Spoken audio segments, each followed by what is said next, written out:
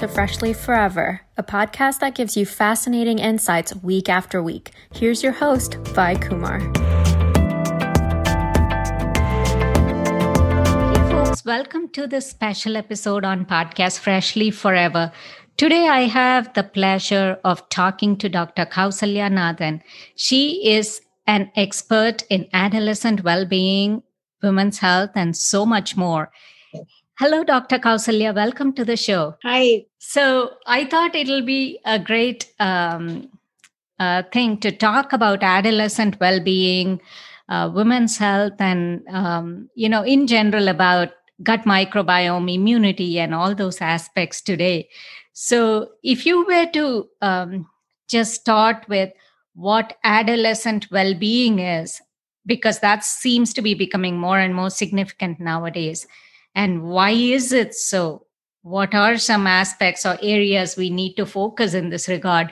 I think that'll be a good starting point for listeners. Sure. Thank you, Vaidegi, for having me over for your show. I think it has been going well. I've been listening to your shows since the time I think you initiated this concept. Oh, thank you. Good wishes. Yeah. So, coming back to your question on adolescent well-being. I think it's a broad topic to say where I think it starts with hormonal aspect of, well-being. That's the first. And then the changes associated with the hormonal factors like the setting in of the puberty, as we kind of call it, following about the mental changes, which actually, along with it happens, like, how a boy or a girl perceive themselves as to be, the initial stages of an self-image formation happens during that stage of an adolescent. And also about, the physical, mental, emotional aspect, which is also changing and evolving and forming at this point. So I think this adolescent health is an ongoing process. It can start as early as even 8, and it goes on for some till even 19, So though WHO defines adolescent as between 10 to 19, but I think you see it setting in even early, where a little bit pre-adolescent stage, and adolescent stage is something which is quite a broad, nearly I would say, the transition from childhood to the being adult, that's the transition which happens in them. So I think we need to look at the hormonal, emotional, mental, and physical aspect of their well-being at this stage, because you cannot put any symptom or any change as one particular aspect. It's a group of things happening together. At the same time, where you see mental change, you also see emotional, hormonal, but what comes first differs from child to child. It's very different. Someone can have the periods. A girl can start with the periods first, and then probably the secondary sexual development of the development of the breast, or puberty hair, or change in voice, or it could be acne or emotional aspect of the hormones. It varies with each child depending on the environmental factors, the genetic components to this, the setting in of puberty, and also the food and the nutrition and the lifestyle that also plays an important part in this aspect of adolescent well-being. Okay. What is it that the teenagers in this phase can expect? What is kind of normal and what probably throws them off? Sometimes they may find it shocking, that they are experiencing certain things. So if you were to categorize something as what is normal, so that whoever listens to this podcast can feel comfortable about the changes that they are experiencing. Sure. I think it's a variety of symptoms that a boy and a girl goes through, and it is totally different. We start with the girls because I think, the whole puberty is always first, is to do with the girls, is what we all kind of think. But we'll come to the boys, how the puberty sets in boys as well. The first thing with the girl, puberty can be secondary sexual, characters of development of breast development or protrusion of the nipples. It can be some pink kind of discoloration around the nipple area.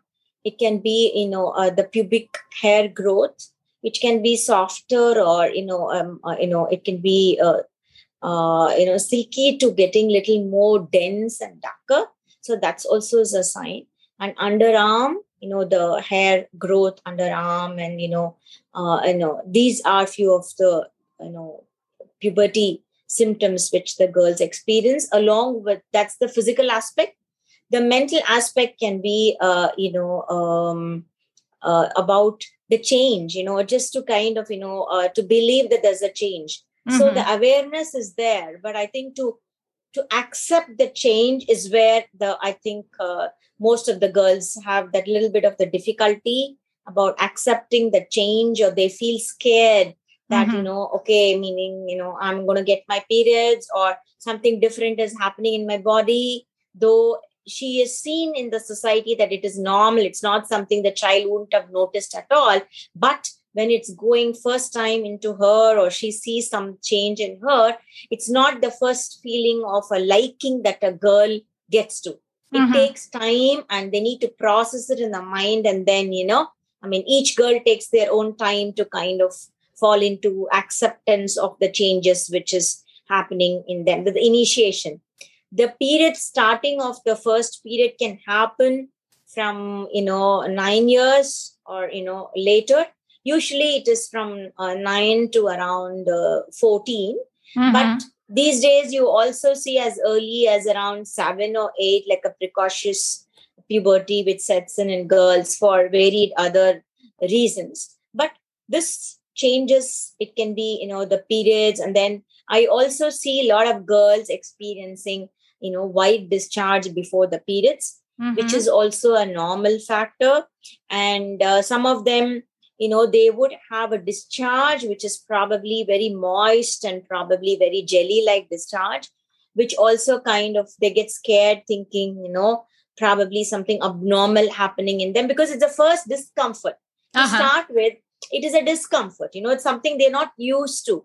It's something discomfort, and then they process it in the mind where, what if, I kind of, my panty become wet, or mm-hmm. what if, my clothes kind of stain, or all these kind of stuff becomes little more pressurizing on their mind, mm-hmm. till they get adapted to it, like, going through at least 6 cycles to 12 cycles for a girl to normalize or to relate to periods as an normal phenomenon. Mm-hmm. So I think these are the changes which you see with the girls. And emotional aspect, I see girls cry each time they get the periods. It's not because of anything. It's that acceptance, mm-hmm. that difficulty in accepting the change which is coming. And the most important is the peer pressure.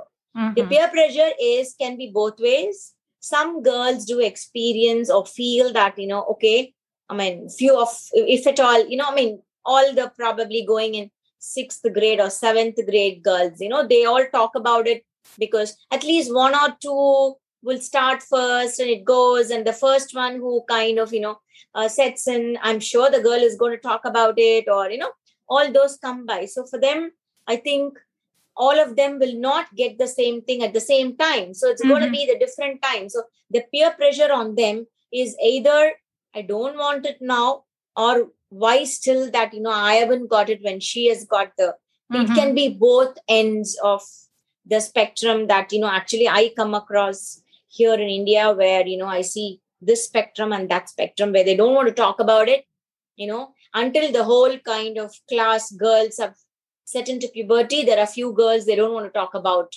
their puberty, which is set in so freely. So there is a lot of stress which goes in the girl's mind. It mm-hmm. can affect their academics, or it can affect their, the concentration level, or they go into mood swings, irritabilities.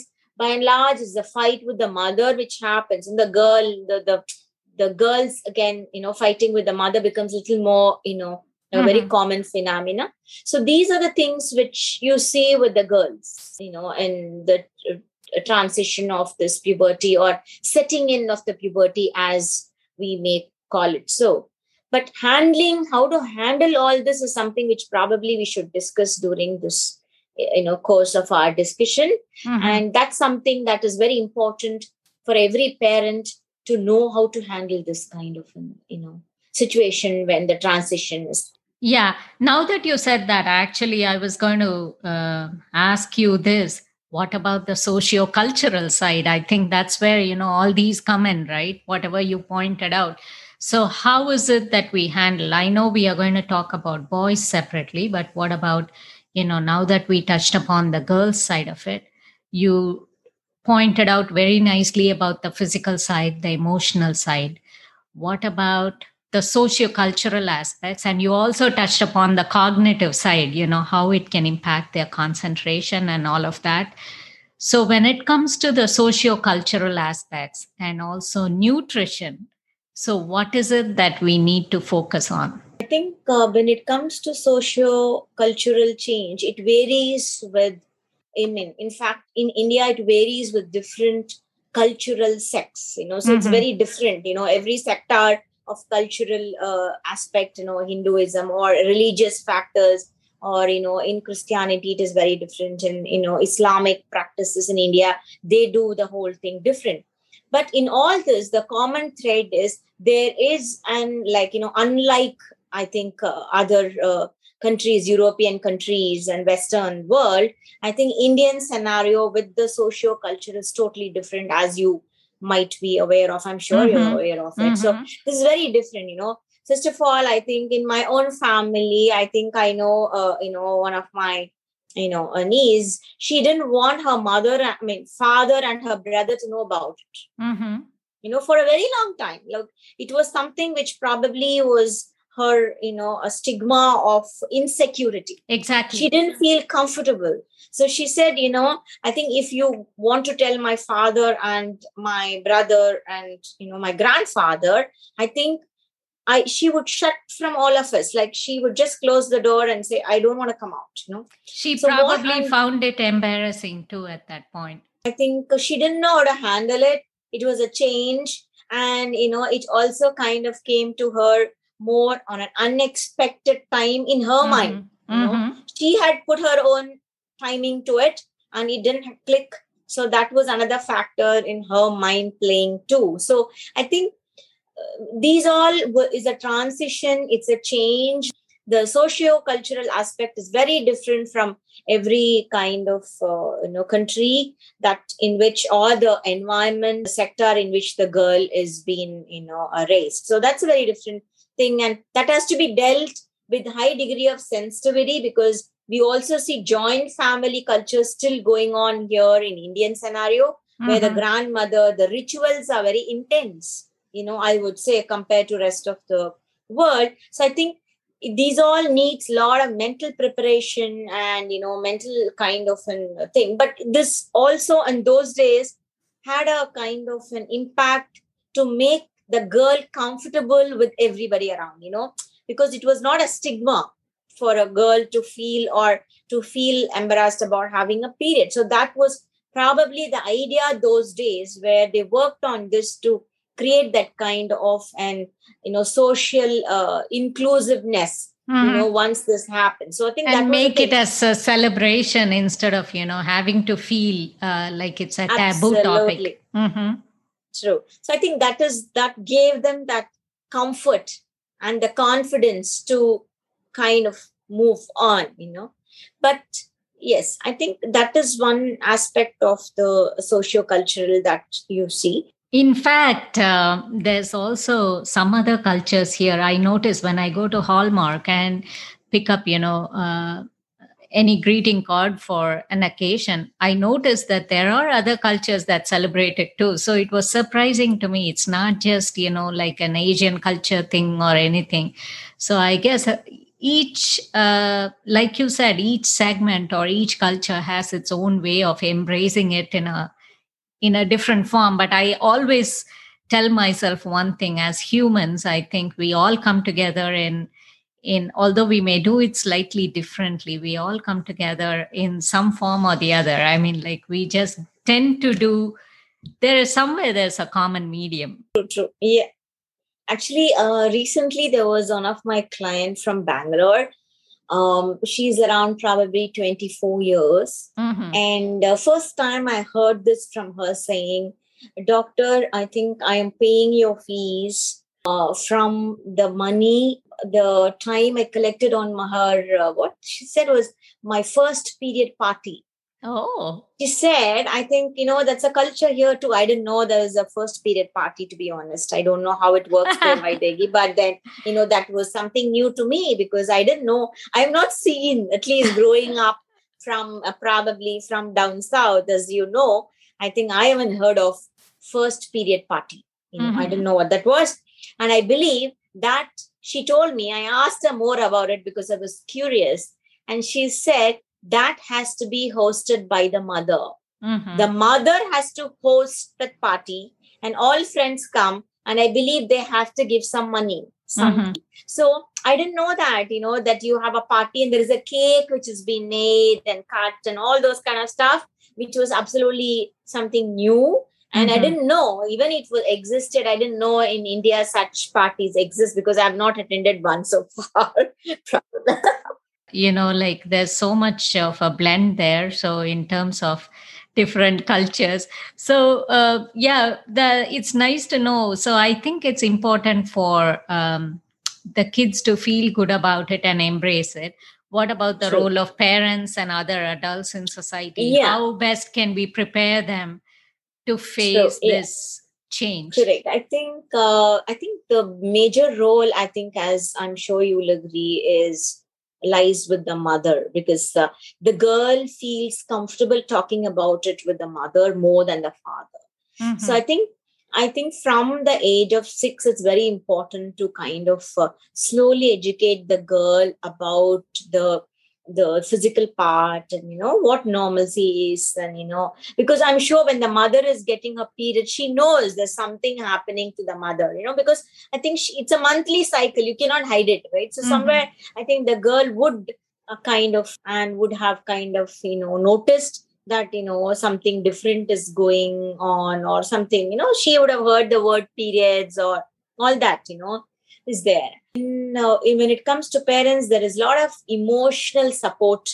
and then emotional secured feeling that the girl is very important in educating them, in giving them the comfort, giving them the mental space to evolve and grow and to question anything they want to in relation to her physical body, her image, and also this aspect of what periods is all about. Because I know a 4-year-old girl, I mean niece, so she had come home and she watched that, the ad, the sanitary pad ad on TV, and she was around 4.5. She wanted to know what that was and why that girl was jumping and why they poured blood, and see, they show all that, right? So what is it, but she knew there's something related to the girl, because only girls come on that ad and you can make out, right, that little thing you can pick up. So I think it's very important in some form to open that dialogue and then have that conversation to keep them feel comfortable, so that even from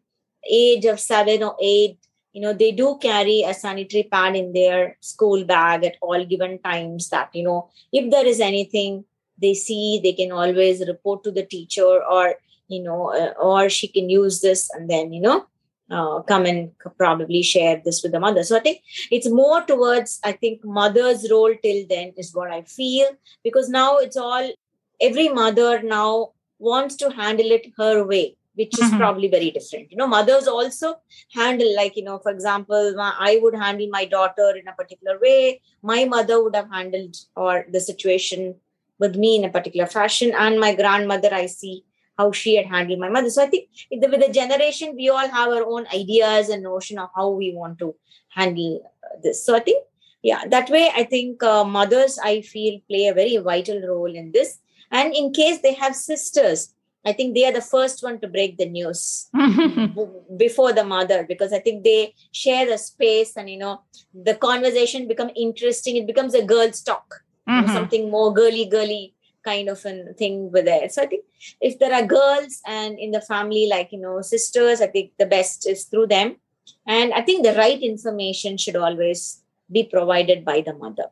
Okay. Plus, I think the role of the educational system, wherever that is culturally, that is viable, I think Sure, that I should think also. it's already there here in India. I'm sure it's there in the US as well. Oh, it is. It is. It is very much here, and I think kids in like you said, that transition phase of like when they get to the upper grades in elementary school, I think they definitely are exposed to it, and they get to know about it. So I think when the children come home and talk to the mother, more than likely, the mother than anyone else, right, or the sibling, I think one should feel free to have an open dialogue, like you said, and Sure. that is going to facilitate the transition. What about the role of nutrition during this phase? I think nutrition is a very, very important aspect of this puberty phase. And most of the time, you would see precocious puberty or hormonal imbalance if there is a disruption in the nutritional component, which can be environmental, like plastics, or using synthetic kind of involvement with the food, like processed and all those kind of stuff coming in. So if there is a weight gain or childhood obesity, you would see that some girls, if they attain the ideal weight, which can be before their ideal age, will kind of touch puberty. So I think weight also has an proportionate involvement or an impact on the menarche point of view. So I think it's very important to, from beginning, to give them more on organic foods, and not to kind of put them through the processed part of eating, which is a very, I feel, healthy eating can be cultivated. I think until you really show them the taste of sugar, I don't think a child will still believe apple is sweet. I mean, nobody today, if you ask me what is a sweet, the first thing can be a cake or a pastry or an ice cream. Nobody says apple. Apple is still a sweet thing. So it's about how you work on the nutrition from the younger age. Definitely makes a huger impact on the child well-being and nutrition when it comes to menarche. See, I think, and here I think we need to understand that there are a lot of hormonal disruptors from which can go into your system from the environment and food, which can be eating on kind of plastics, or using a lot of plastic items in your plates, or in the form of bottles, water bottles, or some form of such things. And also non-stick cookwares are much more dangerous. The coating, which again is a hormonal disruptor, so it can also cause kind of an hormonal disruptions because of the environmental factors. And the third is the stress. So I think the childhood involvement growing has to be as calm and as open and free that it should be, for the child to kind of evolve, grow, and then form. So open channels of communication is important, and also introducing healthy food habits right from the start. Yeah, I mean, openness, here is about not to kind of put too many barriers towards a child wanting to do whatever, because they want to play in the mud, or they want to kind of exercise, they want to do some hand coordination, something, they want to do something craft, or they want to do mathematics, they want to comb their own hair, they want to dress up, whatever it may be. I think that space should be given under protective environment for them to explore themselves. Exactly. That is where I think the overall comfort comes in, and the transition can be a little bit more easier. Otherwise, they go into maybe being introvert or feeling insecure, and all those comes in when this is not created as a base for them to kind of enter puberty. Oh, very nutrition well said. Plays an important role, and that needs to be addressed. Okay, awesome. Back in a moment with our guest on Fresh Leaf Forever.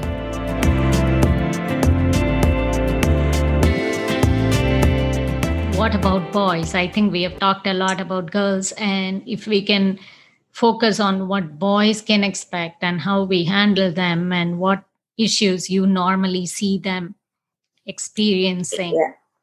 Yes, boys again, I think their experience is totally different. And boys enter into puberty a few years later than girls. Girls are a little ahead. I think for boys, usually it's 10 plus. Girls can enter at 8, but boys 10 plus, slowly they kind of thing. But for them to set in, it is always 11, 12, slowly.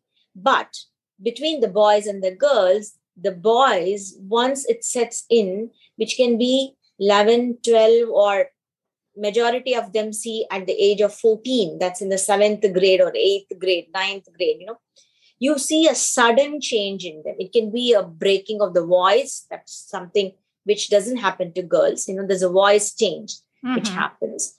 And then there is definitely, as girls, they also have the secondary sexual characters of, the facial hair and, the underarm, hair growth and pubic hair growth happening.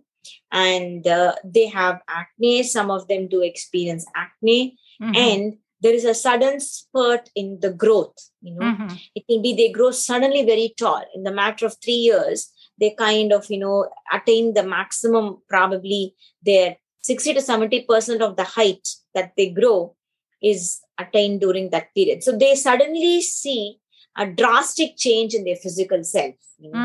So whereas girls is slow, whether all are the breast development or the height, it is a little slower. For boys, you see that spurt, which is very sudden. So with that, I think, and it is again to do with the hormone testosterone. Like for girls, it's estrogen balance. Here it's a testosterone. And testosterone is again, is a very, very tricky hormone, because when the sudden surge of testosterone comes, you see anger, you see energy, you see, like as if like they can conquer the world.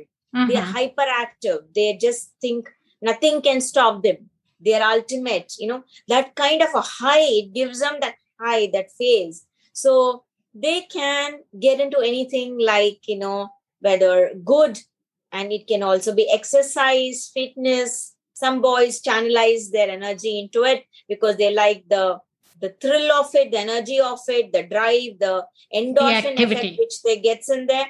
And some of them go into smoking or, trying alcohols because they feel suddenly that they are big. They suddenly feel they are an adult. That feeling comes for the boys earlier than girls. Girls still, they feel the waters. They want to go a little more slow. Boys just jump because they don't think, they just act. So they act. So those things you see with the boys, such changes. But definitely there is a time lag between girls and boys.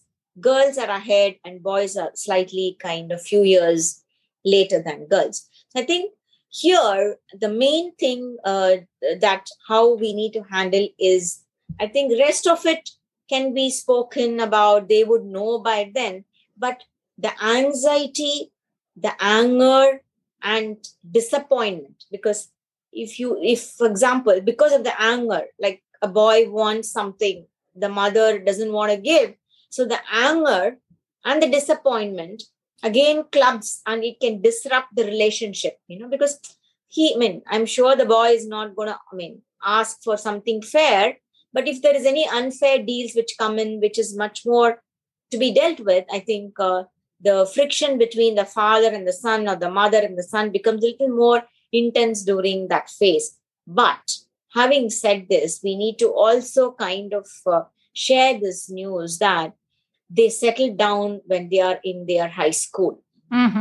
So I think that's a good thing. They settle down very beautifully. I think most of the boys you would see, they may not do so great till they are, the 10th grade, till they're, the A level. I think you call it what? I think it's A level. It's like it's sophomore and junior year here. So the 10th and 11th grade phase. But when they go to their, 11th and 12th, that's the A level, I guess. So I think they settle down and they score well. They are focused. They know what they want to. So you see a sudden thing. It's like sudden up, down like that with boys, whereas with girls is generally slow and little on a steadier platform. So I think we need to understand that bit, and then probably I think give them that little kind of space and scope and room to talk to, and channelize them on some physical activity, like anything, to burn that excess energy so that they can sleep better, they feel calmer, and the concentration can be a little more improvised. Okay. And again, I think the nutritional side of it applies to both boys and girls equally. Absolutely. Yeah, yes. I think nutrition and lifestyle is definitely an important factor. Even in boys, I think obesity is something to be watched for. And if the obesity in childhood, if it sets in, I think the testosterone production, it can affect. So there could high chance of this estrogen testosterone imbalance where boys develop something called gynecomastia, like breast-like development can happen in boys. So which needs to be prevented. So again, to do with the nutrition of eating right, eating healthy, eating more nutritious, eating more balanced and organic is very important, along with making sure that they're not overweight. There's no childhood obesity sitting in them, because they can again disrupt the testosterone factors. Okay. And I think that's a good, explanation as far as what boys should do, what girls should do in terms of, what to expect from them and how we can handle them and so on and so forth. And if we were to just nail down and focus on the menstrual aspect with girls, say, so many of them seem to feel the premenstrual pain and like painful period. So that seems to be on the increase with teens, and more of, hormonal correction measures like birth control pills are being used, and especially Western world, like that is like a common prescription to set right female issues. So what is happening in the first place? How do we achieve a balance? And again, how can we support the teens when they go through this phase?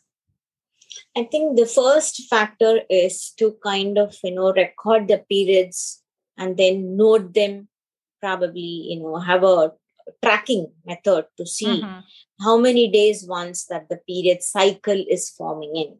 Okay, so the normal period cycle can be from 25 days to 35 days. So it is normal. If at all you're having a cycle within that phase of between 25 and 35, that's normal.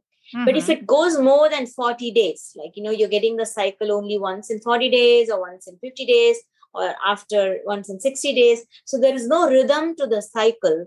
And then that is the time that you need to look into what's going not right in the system.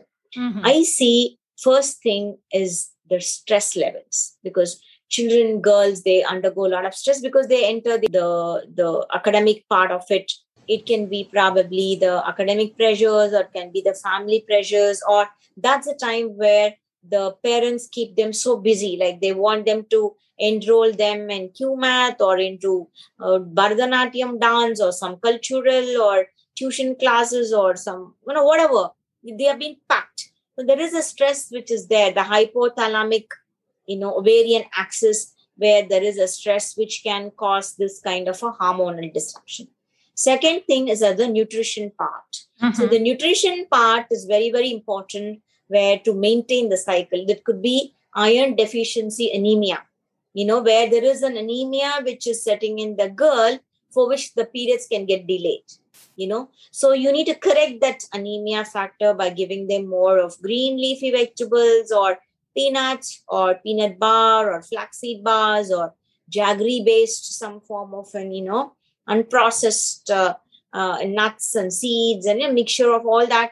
They need to focus on the nutrition to make sure that the ferritin levels, the iron quotient is there on a healthy platform for them to make sure that there's no deficiency based, change in the menstrual cycle.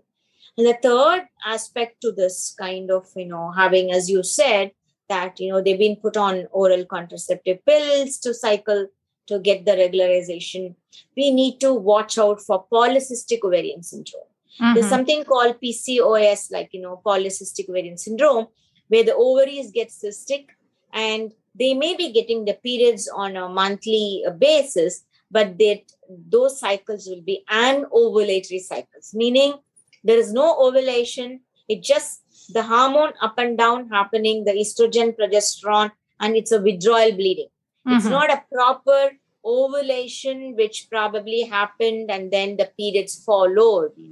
That normal physiology might get disrupted because of this factor called polycystic ovarian syndrome, which is very common here in India as well. So I think you need to watch out on these factors to make sure that the girl has got the healthy cycle and there is a rhythm and pattern to the cycle, and these aspects are being taken care of in a proper fashion to make sure that it's not affecting their health over a period. Okay, so you talked about the estrogen progesterone balance, or that one can be high, the other can be low, or the dominance factors too. On a week by week basis, does it make sense for, say, in a 28-day cycle, focus over the period of 4 weeks on a certain type of diet so that, the estrogen is kept in balance and the progesterone during that time, the later part of the cycle, I believe, we don't let it over dominate? Yeah, you can definitely work on that aspect of it, in balancing the estrogen and progesterone, as you mentioned, the 28-day cycle to do it.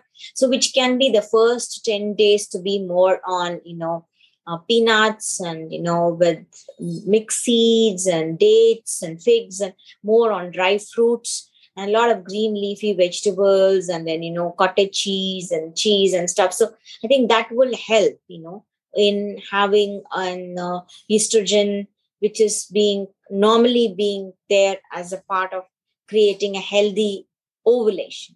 The second half has to be more on steamed foods. It can be steamed sweet potato, it can be steamed potato, or any form of steamed vegetables or beans and lentils, which will help them that kind of the whole grains, particularly the whole grain with the outer skin, to have it on the later stage to give them a little bit more on balancing the progesterone to have a normal cycle. But having said this, I think it is very practically difficult to kind of, do this on a kind of an every monthly cycle. You can do it for probably a month or so, but to put the girls into this rhythm is going to be a very, very challenging task. Or I would put it the other way around, that it has to be a creative task. You need to come out with new ideas, new thoughts, and new palatable solutions to give this to them on a weekly basis to have the desired benefit. So this is going to be some may like, some girls may have, the palate is very different, right? The tastes are very different, because that I've seen in my practice, where we worked on this actually in correcting, the premenstrual tension. But then what happened was, I think they all had their own strong preferences that time. So if at all their sweet tooth is not being addressed, or they don't, the choice of their food is not being kind of included, then I think they had more emotional issues and more, I think I would say, disturbances than that making a positive impact on them. So I think we need to personalize that stuff depending on the girl, how and the palate she likes and the taste and the options, to keep it a little more creative, simple, educate them parallelly. And then I think probably it is a long drawn process, but it is definitely doable. Okay. Again, there is no one size fits all approach, and, it has to be tailor made to the individual. And it's a question of the individual embracing that, whatever you're trying to do as well. So it's an education phase, like you said. And what about soy products? There's like so much talk about soy and hormones, right?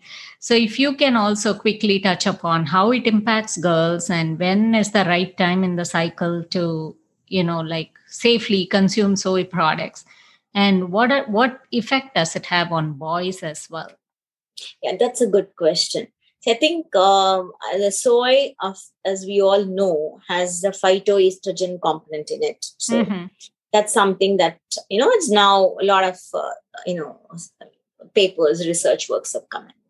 So here, how are we going to have the soy, in which form? It can be in soy milk, or it can be, tofu, or it can be soy kind of like the whole soy in the form of a steamed or boiled one, or like salads, or, all those kind of few options which is available. Yeah, there's Now, fermented soy like tempeh, miso, and all those options. tempeh, fermented. See, I think all that is there. But the problem is, in my, at least here in India, I think we feel that, and they don't take on well to the soy products, because one, I think it doesn't taste great. It's an Mhm. acquired taste. It's not something which was existing in our traditional meal plan. It was Mhm. never there. It was Mhm. never there. It's a new phenomena. It's probably brought from the Western world. It doesn't come from our Indian kind of an uh, phase. But yes, but here I think if the girl is able to tolerate the soy, then I think in moderation you can introduce and see how she's responding. Mhm. It's again a trial with each child. As you said, one cannot fit all. You can start from the 7th day to the 14th day and see how. That's the phase which probably is very crucial for the girls, because next phase would be the ovulation stage. So this pre-ovulation stage can actually help in the ovulation process to set in the right way. So I think we can try. There's nothing wrong in trying kind of, whether it's a fermented soy or the milk, or homemade soy milk, or it can be the tofu and salads and stuff. So all that can be definitely attempted. But the caution here is, in case if there is a thyroid issue with girls, like it's very common here in India that 1 out of 3 do come with hypothyroidism. You Mhm. should definitely not consider giving them soy at all. Soy should be out of your dietary system if there is an hypothyroidism which is being detected, because then it's going to affect the thyroid hormone. So that's one thing we need to be careful.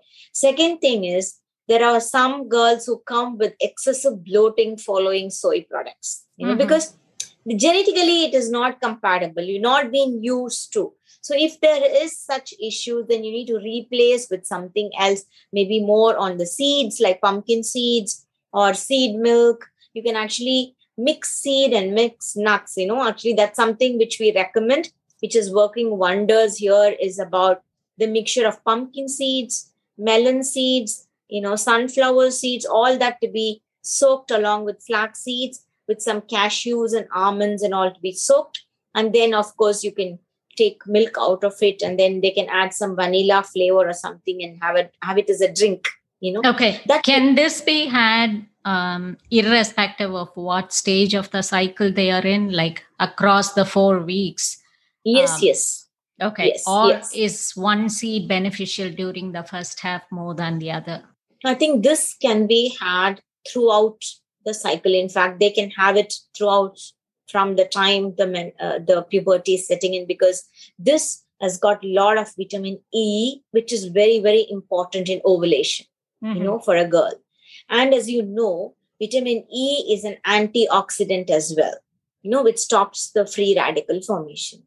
And the third part is, this is the stage, is the growth spurt of the girl is coming in, like for example skin glow, or about a healthy hair, the overall, the feeling of good feeling Mhm. about herself comes this phase. So I think this is more like having a dose of good antioxidant from the right source, of natural source, in the form of nuts and seeds, is definitely is going to help them in the process of this puberty.